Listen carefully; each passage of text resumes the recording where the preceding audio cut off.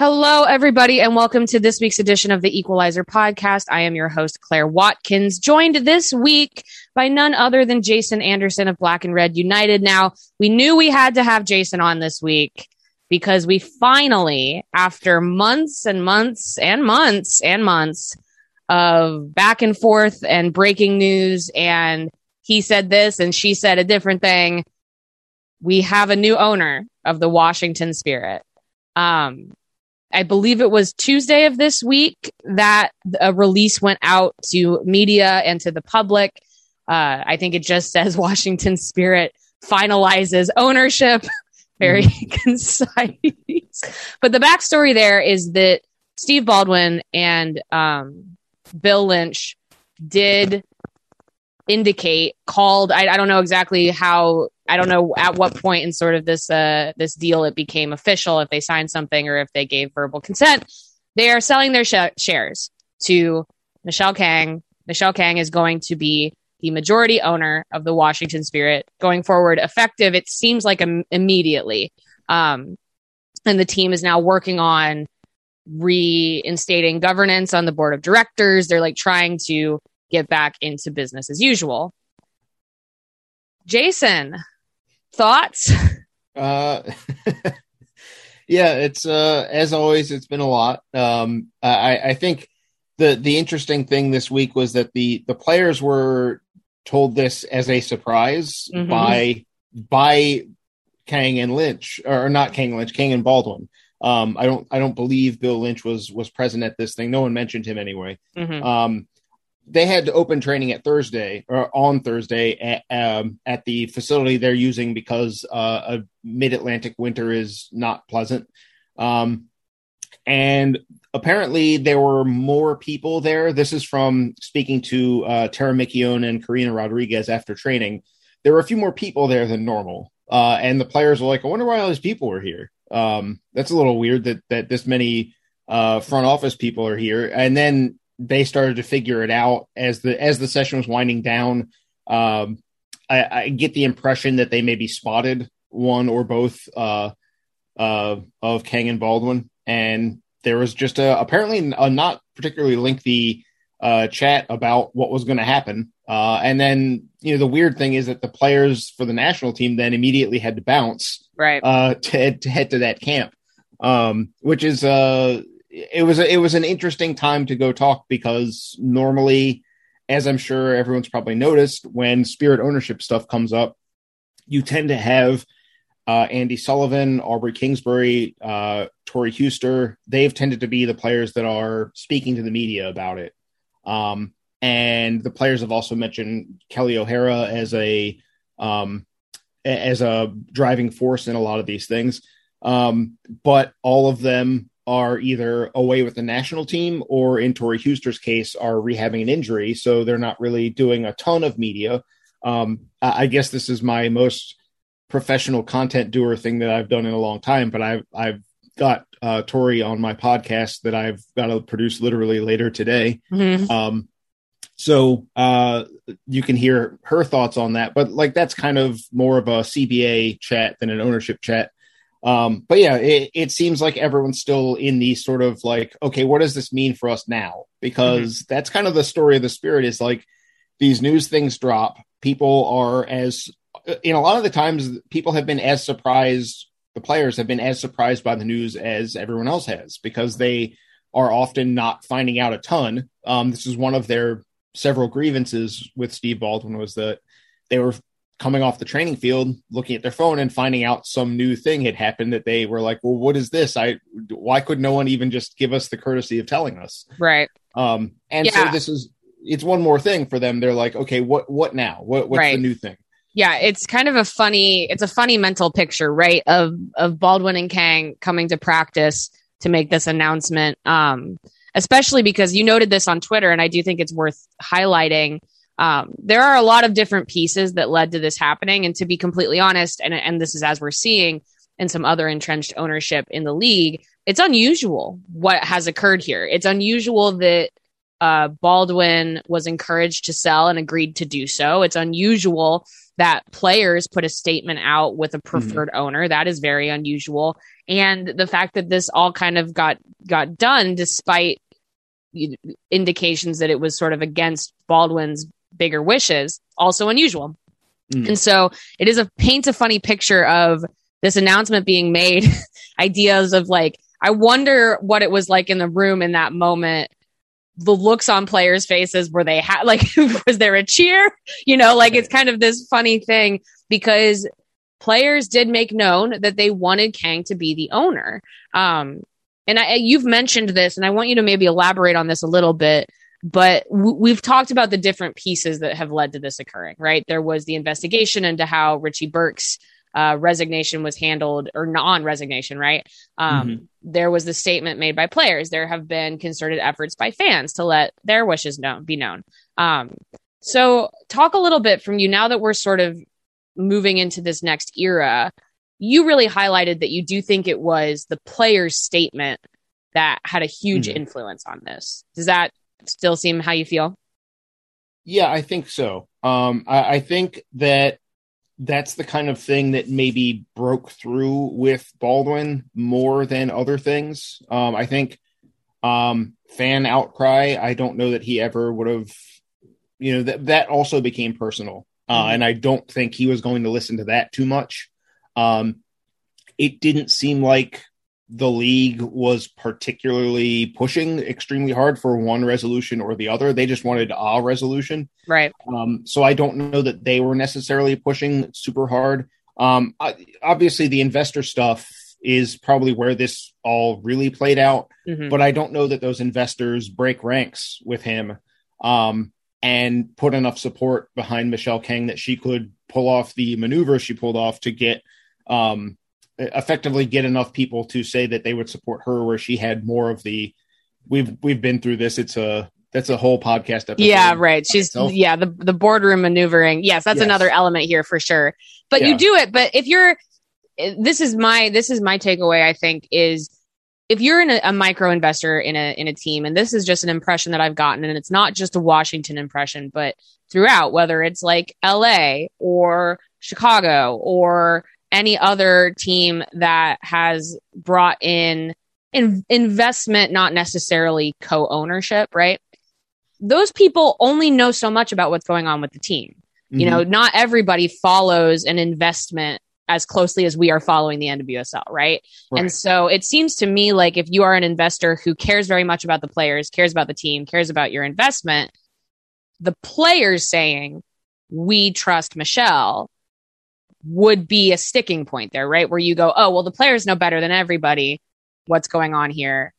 I'm going to side with them. I mean, that seems to me like that was a cause and effect for the amount of support Kang was able to get within the investor group, right?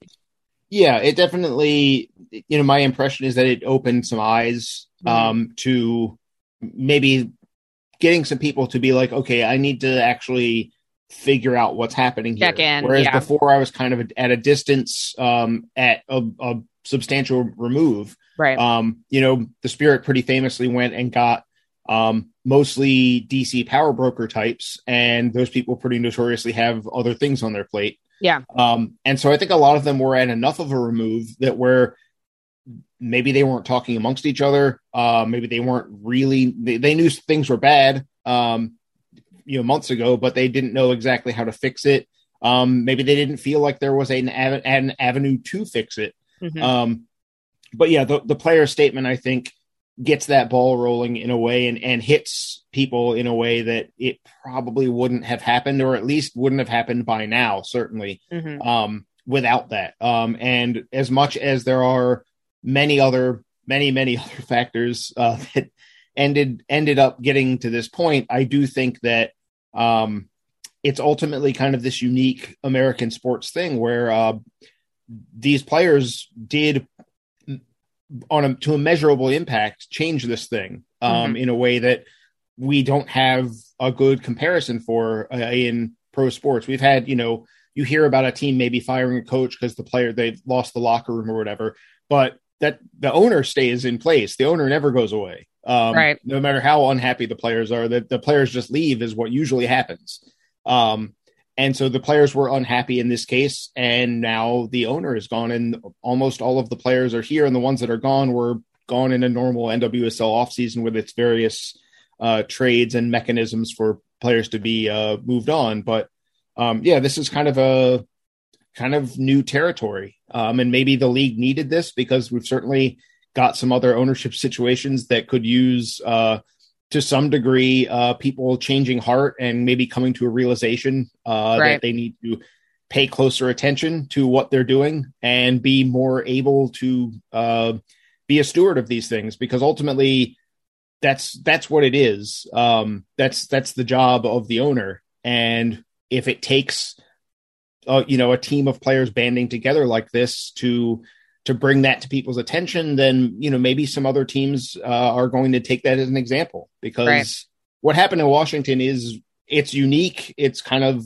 astounding in its way that it worked out the way it did right up to the end. Because like I said, I don't think players expected it to be done at the day it was done. Certainly.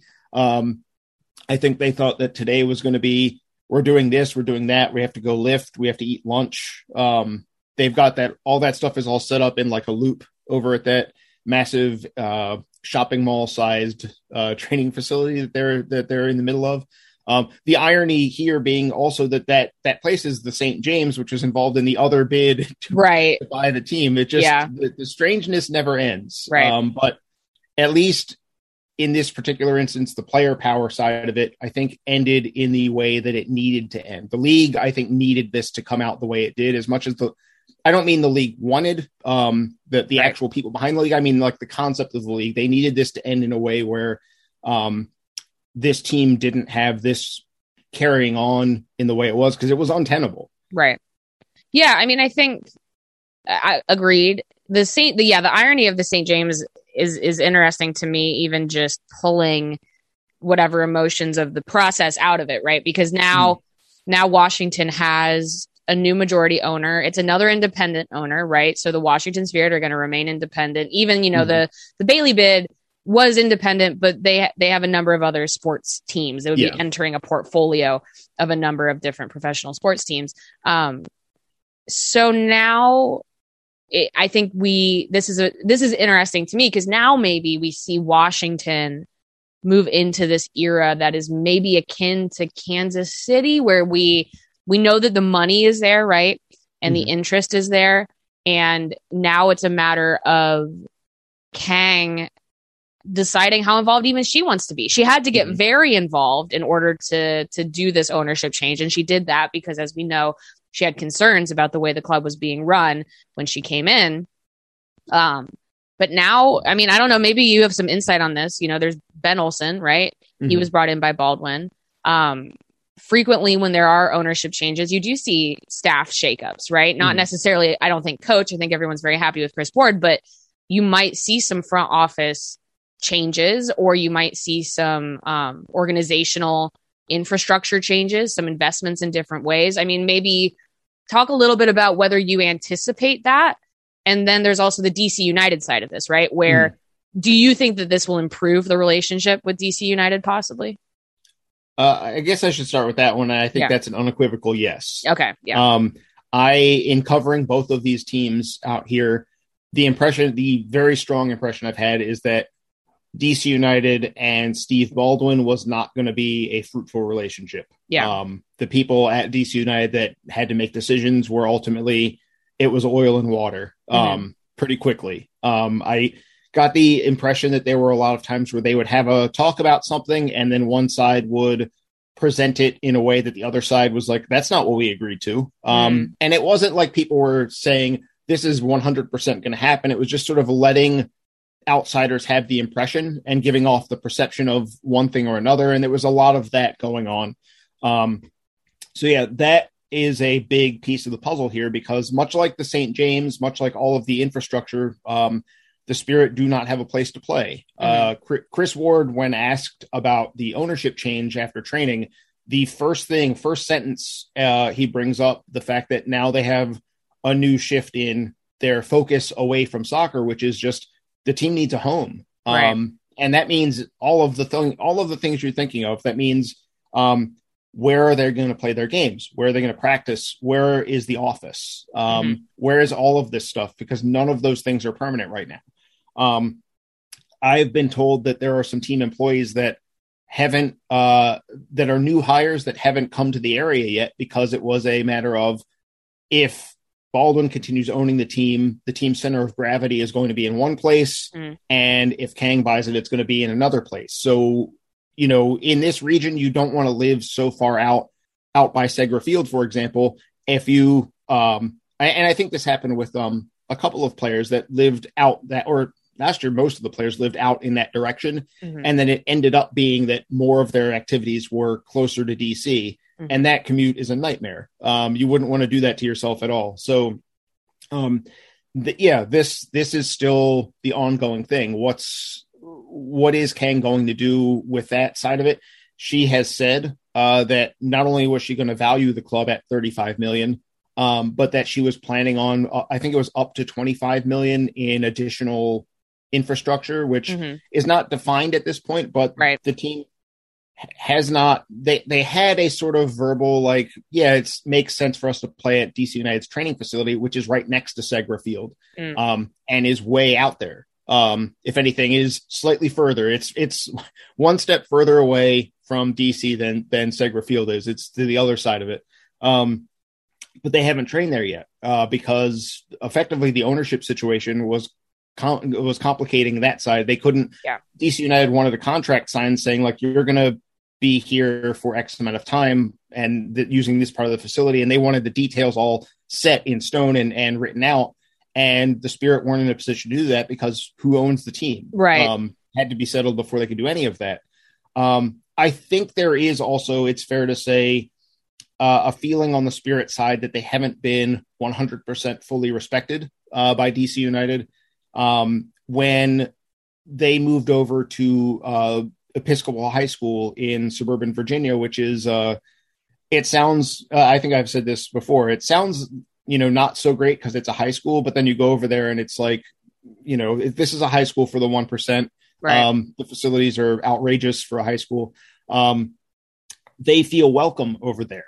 And that's not a small thing at this point. Well, it's an interest. Well, it's just kind of the reality of it. Right. And I think that this is something that, I've seen players say even about the CBA is that you do get these wins, right? You get the CBA ratified, you get ownership taken care of for the Spirit, but that's like step one.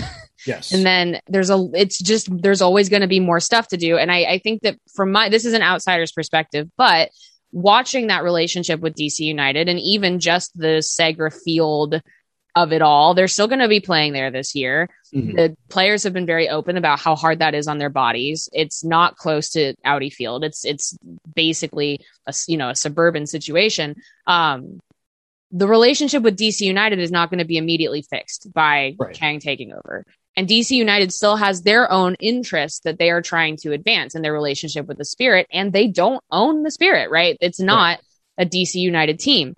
And so I'm interested in, and hopeful, right, that this sort of surge in this ownership change can actually get some stuff done quickly that maybe otherwise would not get done quickly. But there's just still, like you said, there's just steps still to take for the Spirit to truly become, and again, this is where it's interesting as an independent team, become really, truly the DC team, right? And so I guess maybe that's the next question, which is, we're moving into year 3 of Segra, right? They announced Segra before the pandemic, right? And then that got all messed up. But then now in 2021, they did the split time, and then they're planning on split time again this year. As someone who covers DC United, do you think that's something that DC United will be interested in dragging out? Or do you think we might see, like we saw the breakthrough in Seattle, right? With Lumen Field, finally the Reign are going to be using the same facility as the Sounders.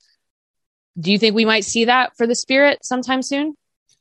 I hope so, but I don't know. In part because it's kind of a black box as far as what motivates DC United to have the Spirit play at Segra.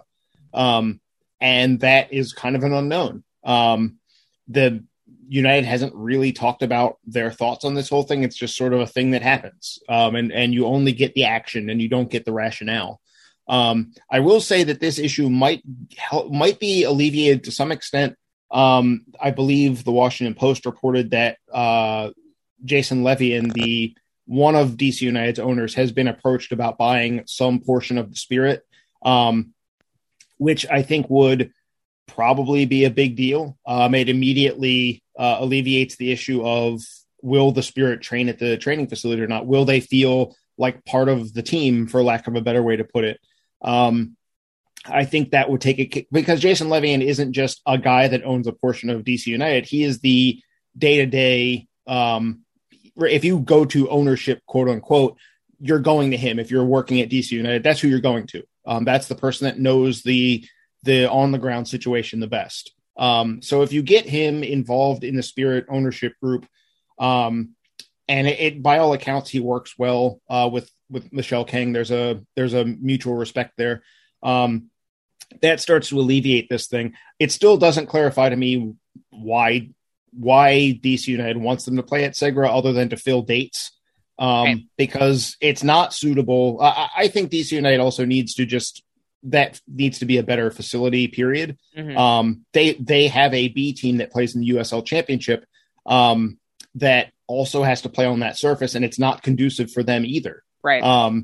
And there are other, more minor issues with that stadium, but the main thing that affects the game experience is just that it's a turf field that everyone I've talked to has described as strange. It's right. New. It's not like they bought aged turf and brought it in. They brought a new kind of turf, but it doesn't play the way it's supposed to. It doesn't have a sprinkler system where you can wet it down, and at least it sort of improves a little bit. Right. So yeah, it's not a well-reviewed venue to play soccer on. So I think the next step for the Spirit part of it has to be, to get back to Chris Ward's quote about them needing to find a permanent home, does need to be to find a way in which they're just at Audi Field. It's right. Where the people are. Right. It is on, public transportation in a way that Segra is absolutely not. Right. They took away the boat. Did they bring the boat back? Is there still a boat? Okay, so there's this ferry. For listeners that haven't seen me complain about this on Twitter, there's a ferry across the Potomac River that, and this is it's north of the city. It goes under DC and comes up the Virginia side, and there's a ferry from the Maryland side to the Virginia side that gets you all of like 7 minutes from Segra Field. Mm-hmm. And it's much easier to go that way. Like on a mental level, it's just, you don't have to risk your life on the Beltway. And there's a dispute.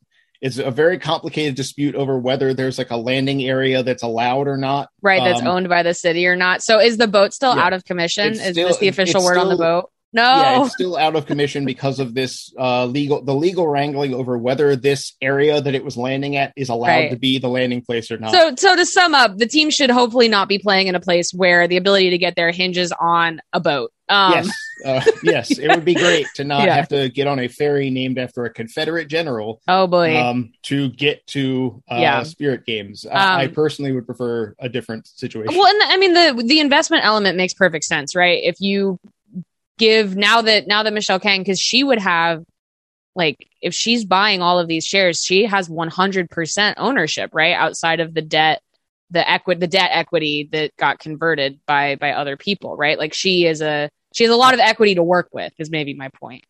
I don't think it's 100%, but she is. I think it's a decisive majority ownership. But there's room to sell equity to somebody else and still have her comfortably be the managing owner. And I think that right. So give someone some skin in the game, make it worth their while to want the Spirit to be as profitable as possible. And it's obvious to everybody where that would be, and that would be Audi Field. So yeah, I mean, that makes perfect sense. So let's pivot over a little bit to. It seems like the Spirit, like I said, they have work to do, right? But it's at least a next step into what's going to be a pivotal couple of years for the league, right? You know, this is the season before the World Cup. Next year is going to be the season during the World Cup. The Spirit are in pole position to have a lot of players on this U.S. bubble, right? They have done quite well for themselves there. We have some other teams where it's a little bit less clear what's going on. Arnim Whistler in Chicago sort of ended his public silence this week with an open letter that was released to the public on Thursday. And then Friday, he made himself available to some journalists, certainly local Chicago. Both Chicago papers ran interviews with Whistler, which I think is the most that's important that the local papers get that access. But it seems like this was after another piece in the Washington Post about former manager Rory Dames. This was not that piece is. It's devastating, but it is about youth soccer. And I think sort of intentionally, the Post does not try to connect Chicago to this exactly. It's sort of focused on those people that spoke out, focused on their stories, focused on Rory Dames' alleged sexual misconduct in the youth scene. However, obviously that opens up a ton of questions about Chicago. And what we heard from Whistler in the open letter was similar to some of the stuff we saw when it was just signed by the Chicago Red Stars, where they say that they've changed their they've changed some organizational infrastructure. They've changed what players are involved in processes. HR is mentioned, basically just saying, you know, the reason why Arnim should continue to own the team is because now there is an infrastructure in place where it's not just about him, right? And it's not just about the coach. And then in his availability, we got some more news about some of the backstory in ways that I think people were not super satisfied with. You know, pieces of news like that, and I wish I could say this surprised me, but it doesn't. You know, that Rory Dames did not have a background check when he was hired 10 years ago for the Chicago Red Stars. Arnim refers to him as a volunteer, just sort of a glimpse into just how small that organization was 10 years ago and how that was allowed to continue. After 2018, Whistler was made known of the investigation by U.S. Soccer that was talked about in the original Washington Post story. He basically said that he was not given a recommendation to terminate Dames's position, and therefore he didn't. So he kind of passed the buck to U.S. Soccer on that one. I'm trying to think if there was anything else really significant in there. Nothing other than just that Whistler intends to keep on. He basically said, you know, I still feel like I'm the right person to run this team. And I have not gotten, and there was a little bit as well of not getting enough quote unquote, like sufficient interest in a new buyer to make him feel like he should be pursuing that. We saw another really awful story out of Portland this week, right? And this was not on the Thorns side. This was on the Timbers side, but it was another issue of within the calendar year of 2021, the Timbers organization being aware of misconduct by a player and choosing not to terminate that player. As it seems, I want to be clear that I don't know every single detail here, but as it seems, against the wishes of the person who was affected by a domestic violence incident, right? So this is where we go back to the Steve Baldwin situation being unique, because ultimately, like, what can be done, right? Right. Is there anything that can be done here, Jason? I wonder, because much like the early days with Baldwin, it sounds like with Arnim Whistler that his position is that he doesn't want to go and shouldn't go, so therefore he's not going to go. Right. And it seems there are at least a couple of, I think there are a couple tweets from various Red Stars owners that have very small shares who are like, I'm not happy with what I'm allowed to do here because I would like to do a lot more and I can't. And that's probably by design. I think that I don't know when it would have started, but I'm sure that there's been a push in NWSL for the Chicago situation to, at the very least, get deeper pockets over years and years. And now it's become not just that the team just needs someone with more money supporting it, but also, like you said, he hired their head coach without doing a background check because, he's a volunteer. It's like, well, he's the head coach though. Right. And was for a very long time. Right. Yeah. This isn't someone guiding people on the concourse to where to get ice cream or, setting out chairs for, youth teams to sit in for a little, impromptu player speech or whatever, that teams do all this community stuff. Those are small roles. This is the big role. This is the person that can affect people's careers and life in such a deep way. So that's the kind of thing where it's like, not only is it a financial concern for Chicago going forward, can they compete and meet the standards in a league where the standards are having to be raised quite rapidly. But also, is there the willingness to say, like, I've made enough mistakes in big moments where it's clear that I'm not cut out for this. Right. Or just, I do think the kindest thing I can say here is I think within years and years and years of industry standards that were very low, that can warp your thinking, know, and it can absolutely affect a person's mentality. And that's another reason why maybe a person should step back is, you did treat your head coach like a volunteer because at the time that made sense to you. And then now, however many years later, that's completely unacceptable. Right. Right. And well, it was pretty much unacceptable then, but we have to understand that people were working with very little 10 years ago. But, and so this idea that the same people who have fallen into these patterns of thinking that have been hurtful and allowed hurt to occur to be able to radically change over the course of 6 months, it just doesn't seem realistic, right? That's where it just seems to kind of fly in the face of reality. And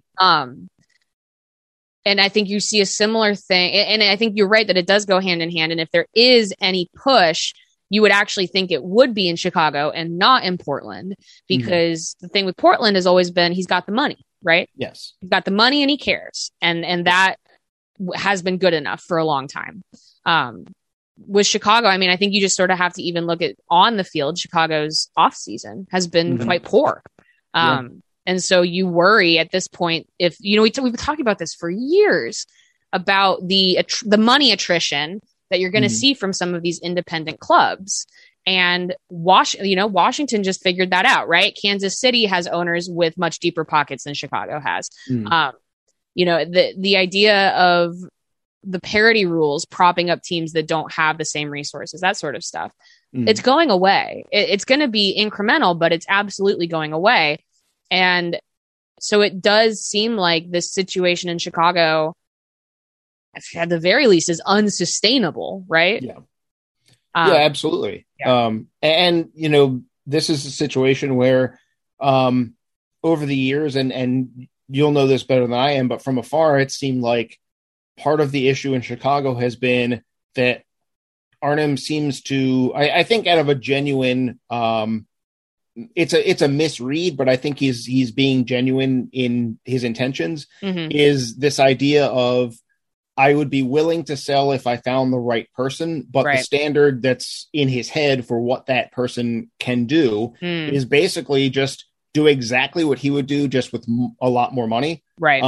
But you're not going to find that person because every single person is different. It's a basic thing you learn as a child. Right. And, they added the owners that they added. They diversified their ownership group quite a bit. But they're all on the same. I imagine it's not the same exact deal structure, which is what came back to haunt Baldwin with the Spirit. Right. And maybe Arnim's the proposed ownership, purchases that these other people made aren't convertible in the way that the Spirits eventually were. Right. which was a whole, again, I don't want to derail us by getting into the weeds on the concept of that, because I also don't fully understand it still. Right. But yeah, I would say here, let me just say, maybe what I would say is that if Whistler had a mechanism to no longer be managing owner, I do not think that we would have seen the week that we just saw.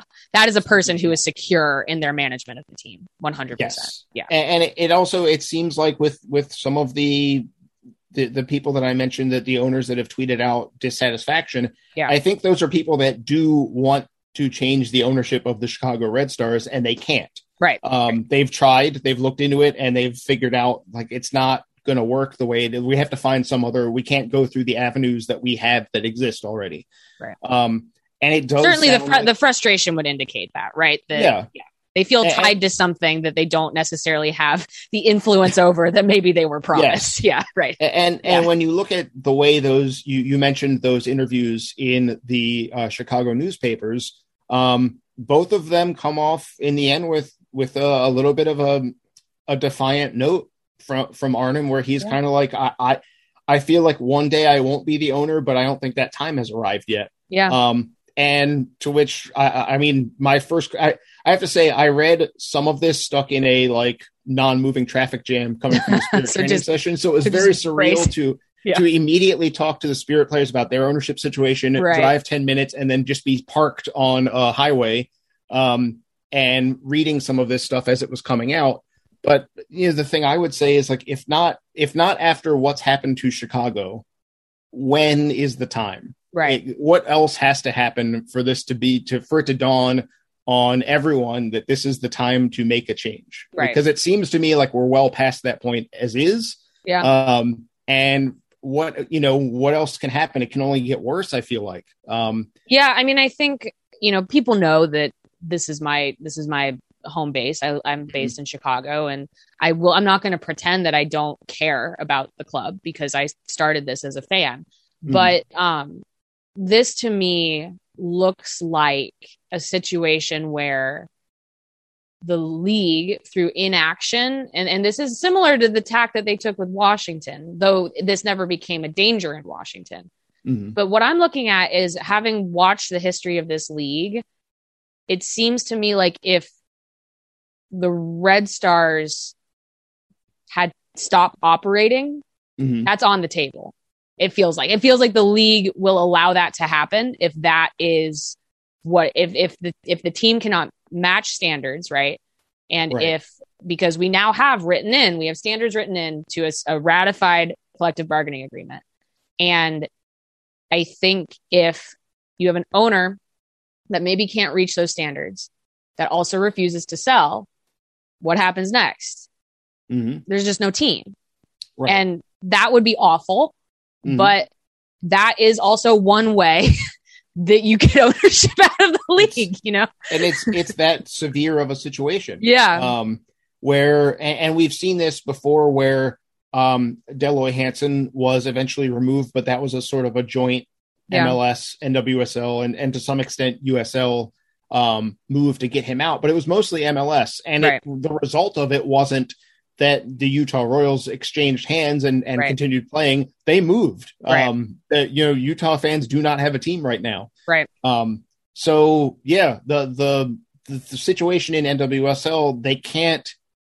The reason MLS kept Real Salt Lake alive was that they literally took controlling ownership. The league ran that team effectively. And NWSL isn't in a position to do that. The league itself doesn't have the finances to carry another team in that way.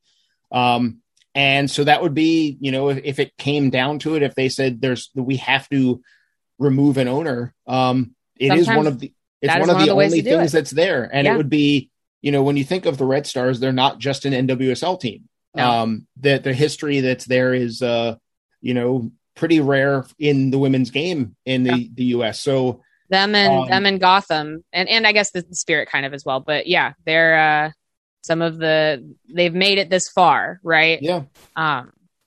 Everything that we're saying. The interesting thing about this too is this whole conversation that we're having. I think Whistler. I think that the club would contest. I think that, and that is an interesting place to be as well. Which is, we are kind of reacting to this based on what we see. But the story that we're getting from club leadership is very different. And so it's one of those, we've talked about this a million times this year. You're on the outside. You say, this seems bad. Right. You're told, no, it's not bad. And then maybe later you find out that, oh, it is actually bad. Chicago still doesn't have a coach, right? Mm-hmm. I with every day that passes, I think it gets less and less likely that they're going to have a new manager this year.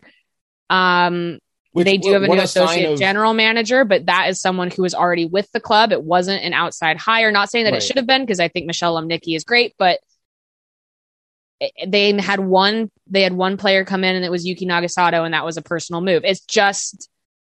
It's not good in Chicago right now, you know? Yeah. And you know, what signs of a healthy organization can't get a coach signed, having had the whole offseason, can't get that settled one way or another. The title associate GM is strange, given that everyone else just hires a general manager. Having that title is strange, especially in the fact that when Rory Dames left, that was a coach GM dual role. So you don't have a coach and you have an associate GM, but not a GM. Right. Those, to speak to us being on the outside and saying like, this doesn't look good. It's kind of like if your roommate is making dinner and like the smoke detector is going off, right, and you're upstairs and you're like yelling downstairs, like, hey, do I need to like run out the door? Is the house on fire? And they're like, no, everything's fine. Yeah, it's good. Like, I smell smoke. I hear the fire detector or the smoke detector. I feel like things are not fine down there. And they're like, no, don't worry. Yeah. At a certain point, you have to assume that they are trying to tell you to calm down, but they're not going to solve the problem that's emerged for themselves. Right. Yes.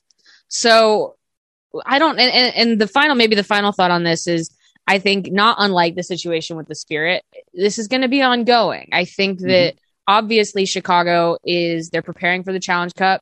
They have a core group of players that are really, really good, and through their own leadership can probably make sure that the team is not bad. I'm not even expecting Chicago to be, if they play with the same style that they played last year, I think they could do that all day, every day with this core group. I don't think that that's going to be a problem.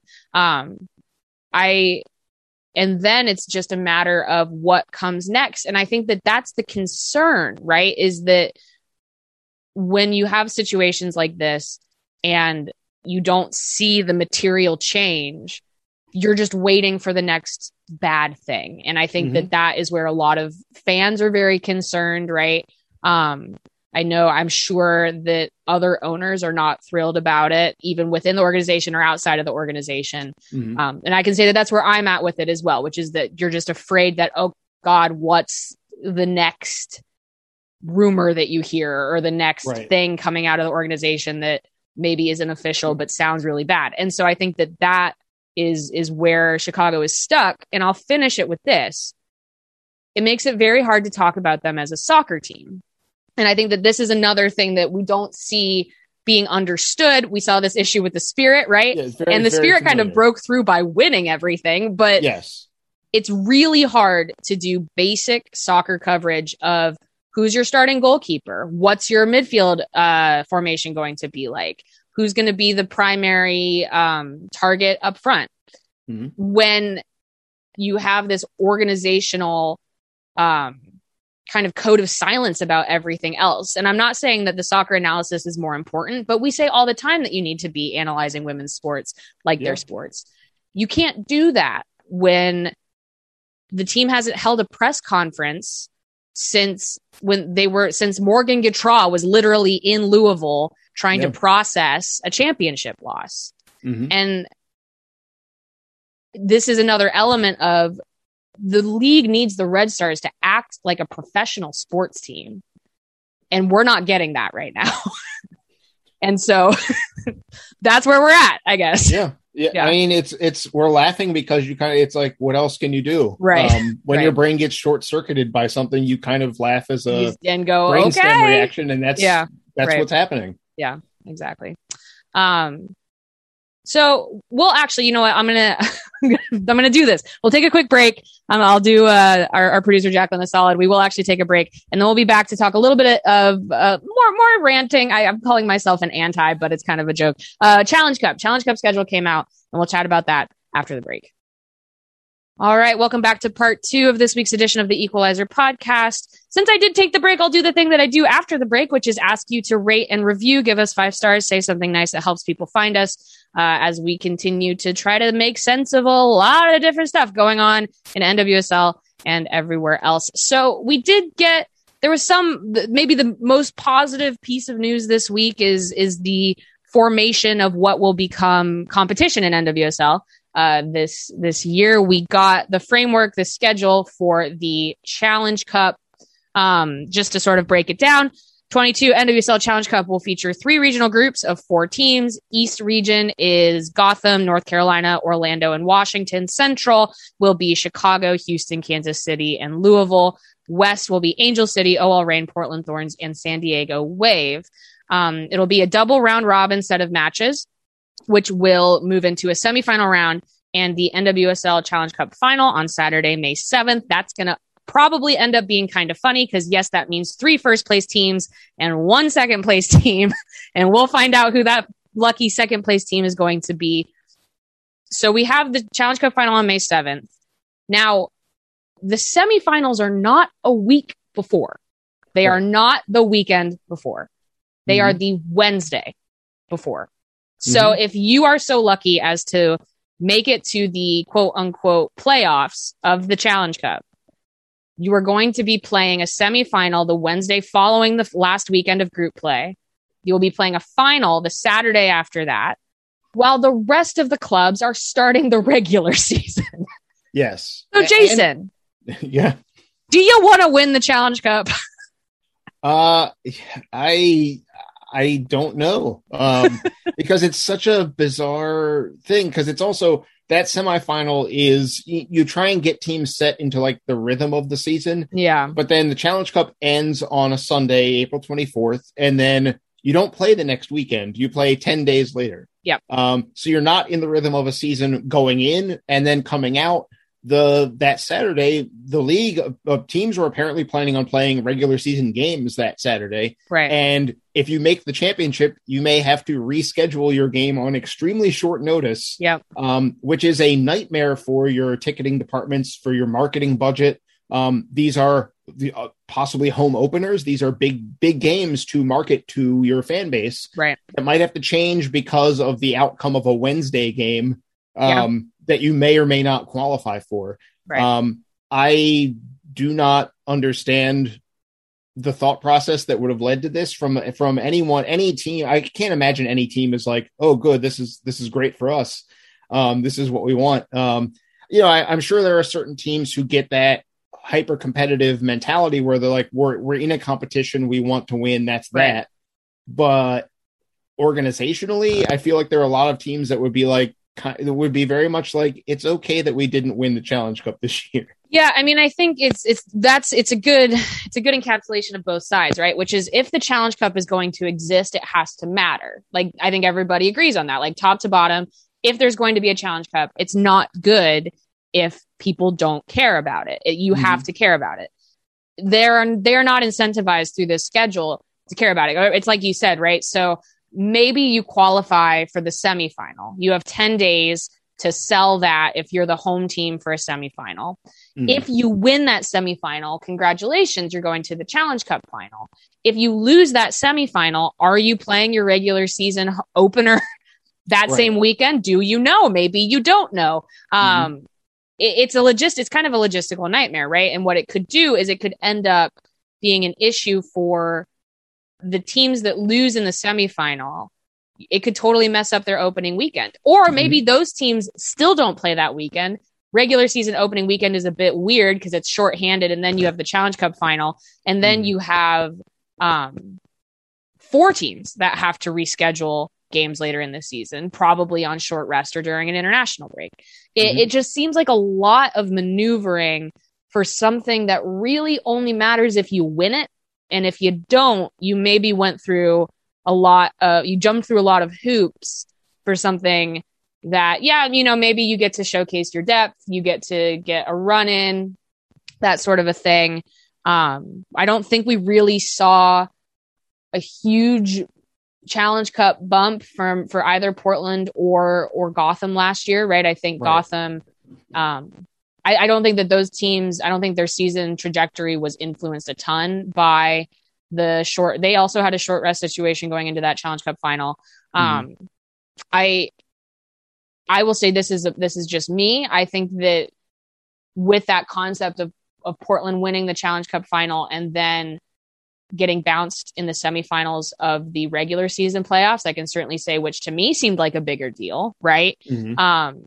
As it should be. I think that there is a healthy sense of, no, the regular season is real. That is what we are here to do.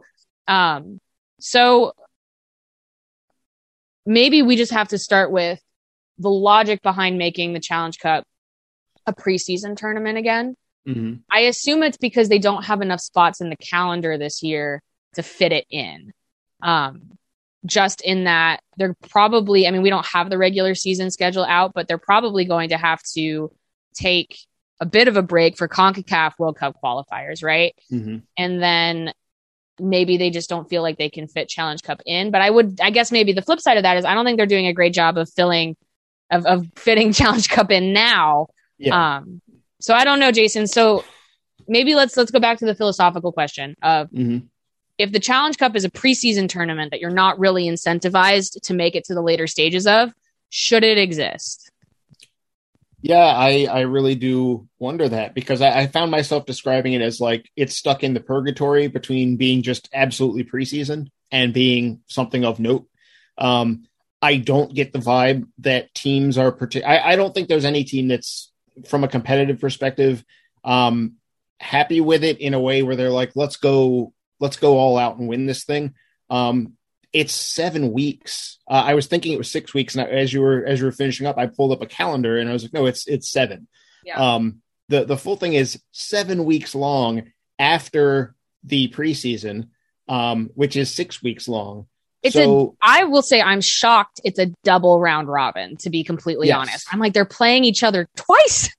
Yes. It's such a long time. And you're going to get, on one hand, it's probably very good for players who are not going to play a lot in the regular season. It's great for them. It's great to evaluate these players going forward, which is important because in one of the CBA things that's come out is just the idea of teams are on the hook for if they decide to waive a player, they're now they don't just like, well, goodbye, get out, leave your apartment. They're on the hook financially. So they have an incentive to develop players that wasn't there before. And this is the place that they're probably going to, for a lot of those players this is where they're going to figure out what to do with those players in a way that they can't during the regular season. So that's a plus, but that doesn't make it a good competition. It's at a point in the year that teams aren't really yet themselves. I don't know everyone else's preseason schedule. I know the Spirit are planning on playing 3 preseason games before the Challenge Cup. Hopefully a more comprehensive preseason than we got last year. Like I am hopeful that I know everyone really struggled to find preseason competition last year because we were pre-vaccine. And so I think that was a difficult, and I think that's part of why some of the Challenge Cup games were a little bit rough is because people really didn't get a chance to play, but I am hopeful that will be slightly improved this year. Well, and I think the other issue for me, and this is as someone who watches pretty much all of the games, is I do think it dilutes the product a little bit to have teams play other regional teams twice before the regular season starts. I remember last year, Chicago had played Kansas City maybe like 4 times before they played Orlando once. Yes. And it's that kind of a thing where what it does is it sets up your lopsided regular season schedule where you start to get matchup fatigue. And I think that that's a thing that you do have to manage in a small league, obviously a much bigger league than it was last year. 10 to 12 is a big jump. But when you do have these teams play each other twice in games that may or may not matter, it changes the feeling. And again, we talk about selling tickets or following narratives of the season, that it affects how do you schedule your home opener matchups? Do you base them off of Challenge Cup matchups? Do you try to go against Challenge Cup matchups? It maybe even dilutes. You talk about how Angel City isn't going to be playing. at the bank for this, right? Mm-hmm. It dilutes that first game between LA and San Diego. Now it's just going to be sort of this preseason tournament game as opposed to waiting until, not that I'm saying it shouldn't be regional, but it presents the issue with the tournament itself. And so I think that there's that element as well, which is, yes, you want to develop regional rivalries, but they're going to happen on their own. And a little bit of scarcity does actually go a long way. And so I don't know how I feel about the idea of, for example, maybe a good example is like Chicago playing Houston. You know, there's a joke that Chicago and Houston always start their seasons against each other. But they're going to play each other twice. And then that matchup, you then sort of base it off of these Challenge Cup games. And as we saw in the regular season, things changed rapidly for both of those two clubs as the season went on. So I don't know. I go back and forth on it, but I think that presents an issue because I think the league has talked about how this regular season is going to be shorter. And I think that's great. But the sort of vastness of all of it, whether it's the 6-week preseason and the 7-week Challenge Cup, I'm not sure a 12-team league can sustain that. I don't know. Do you ever get team fatigue, Jason, when it just comes to teams that it feels like Washington has just played so many times? But especially coming out of, 2020, and then that shortened season, you have the fall series. The fall series, right. So, if you look at this past, 20-something months, it feels like the Spirit have played Gotham and North Carolina over and over and over and over. And then I think there was a stretch last season where all of their games against Orlando were, I think, all up front very early in the year. So it's another, that's that whole group, that East group. Right. I think it does happen when I think about the West Coast teams. It's nice for, if you're a Portland or OL Reign fan, you get to get at that early up close look at these new expansion teams. New teams. Yeah. But you're also now playing the biggest rivalry in the league. Yeah. A couple of extra times in this strange, this sort of undefined tournament. It's kind of a weird, it was a necessity in 2020. In 2021, they took a shot at what else can this be? Right. It wasn't really effective. I don't think, as much as it was treated as a big deal. Right. It was kind of one of those, let's fake it till we make it. And everyone at the end was like, I don't think this worked, guys. I don't think this is for us. Well, everyone got lucky that the final was a fun game, right? I think that was ultimately just how it was. That was a fun game between Portland and Gotham. It was dramatic. Hooray for them pulling that game. I think everyone was just proud of them for playing a good game. Yes. Yes. Kind of a minor miracle. Yeah. But I don't know. I don't know how teams are supposed to deal with that aspect of it. The fact that, I think back to the old days of MLS or some of the other pre-MLS leagues, because I'm old enough that I'm stuck with these memories. Thinking of indoor soccer leagues where the league was smaller and you would see, I would go to Baltimore Blast games and we would see the Cleveland Crunch come to town 4 times a season. Yeah. Or the Harrisburg Heat. And it was to some extent, as a child, I was cool, these are our rivals. These are big games. It's exciting. But on the other hand, it's you again? Right. And I do think that's going to hit for, these geographical rivalries, especially. I think the Spirit it's going to feel like when they play Gotham again, I'm definitely going to have a moment during that game. I can't believe I'm watching these two teams have to play each other yet again. Right. Because on one hand, I heard, and I think you heard this as well, that the initial Challenge Cup proposed groups was random draws, right? Yeah. And they weren't geographic, and all the teams were like, why are you making us travel during this thing?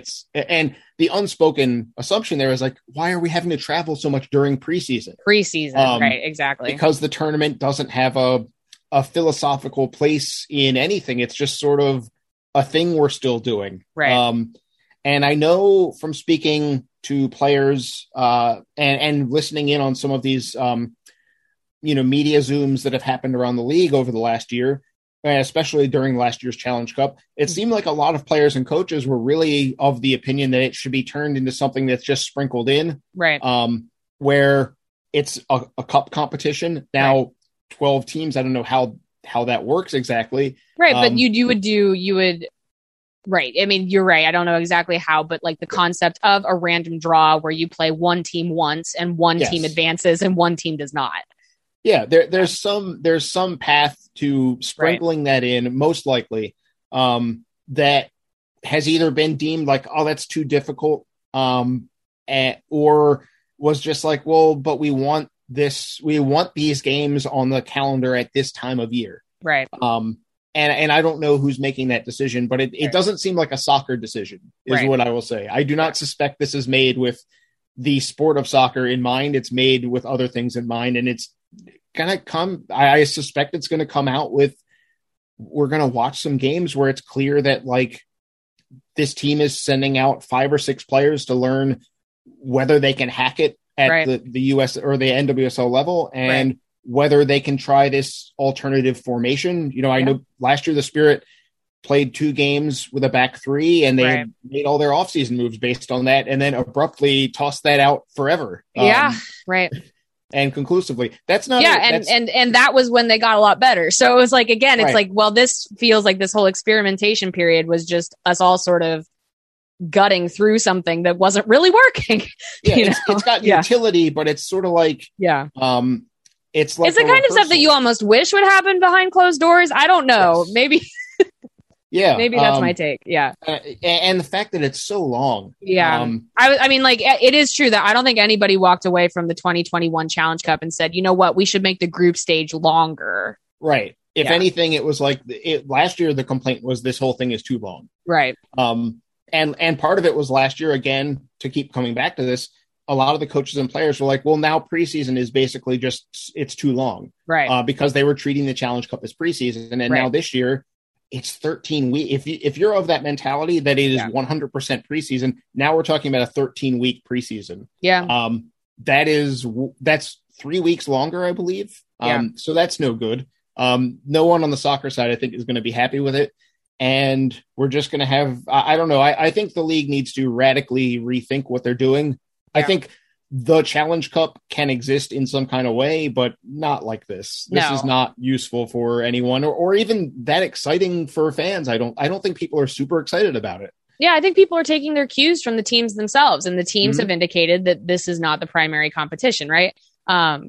Which I think is fine. I also just this is actually, maybe I'll say this. Here's my positives on the Challenge Cup.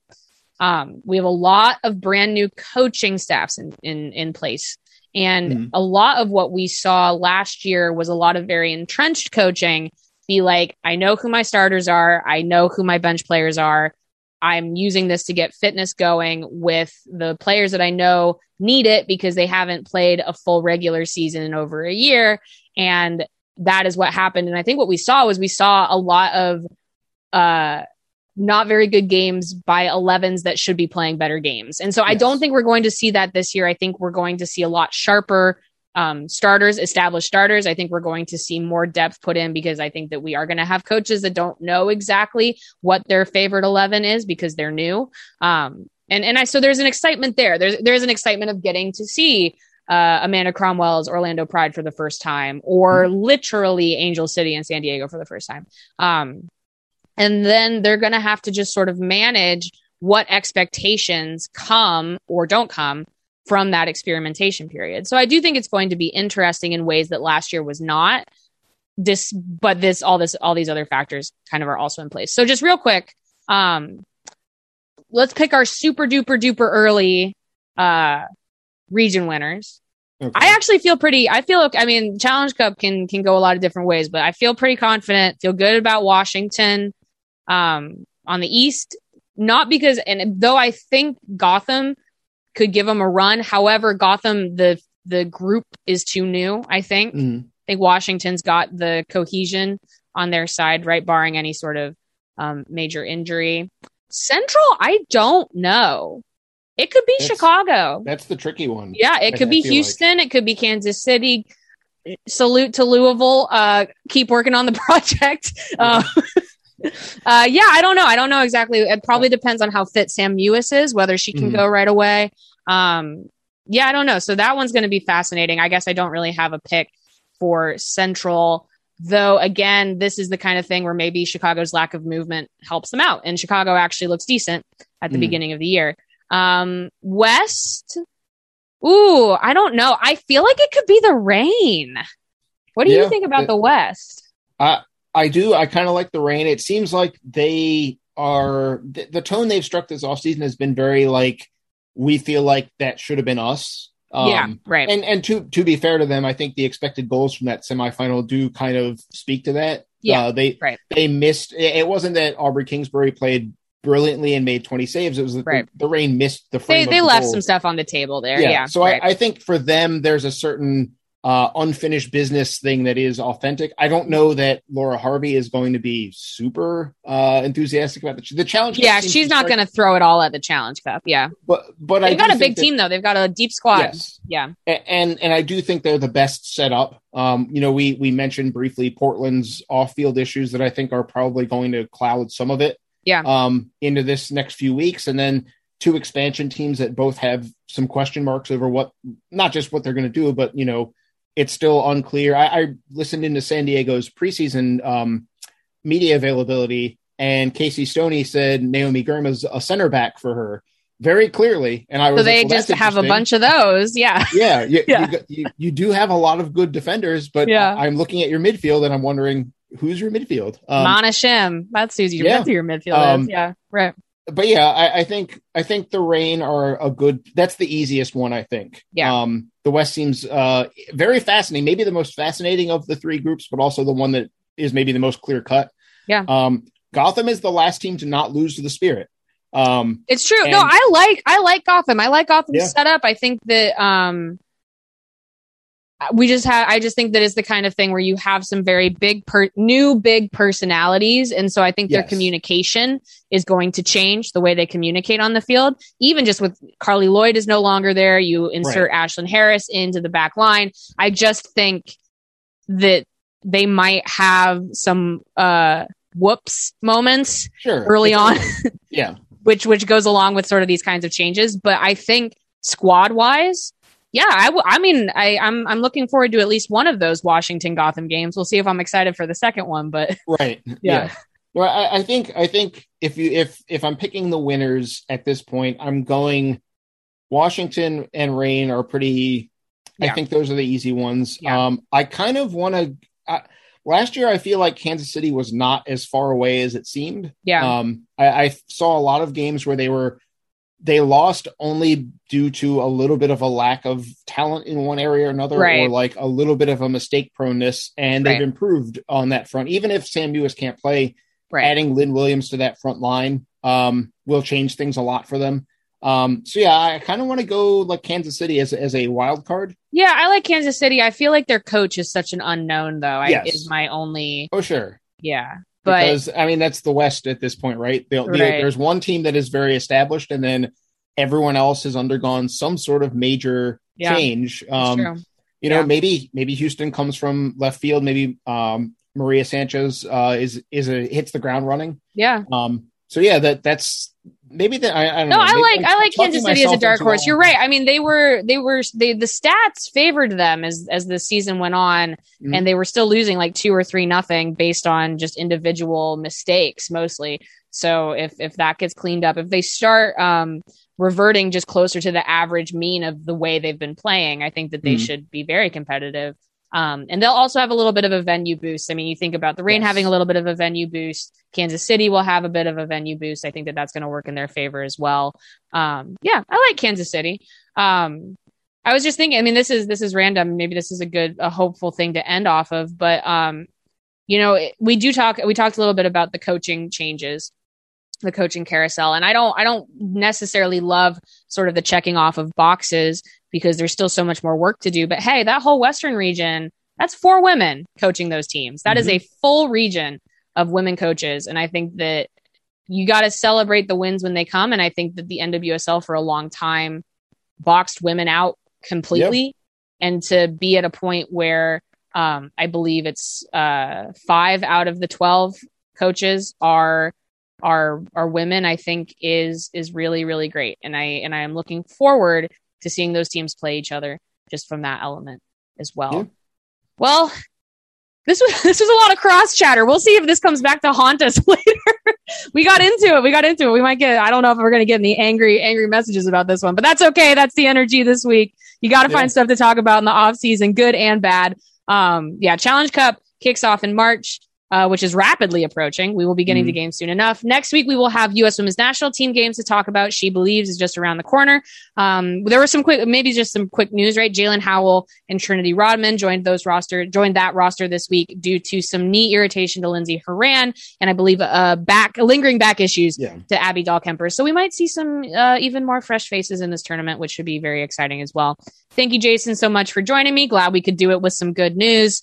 Shout out to our producer extraordinaire, Jacqueline Purdy. I have been your host, Claire Watkins. Thank you so much to our distributor, Blue Wire Podcasts, and we will be back with y'all next week.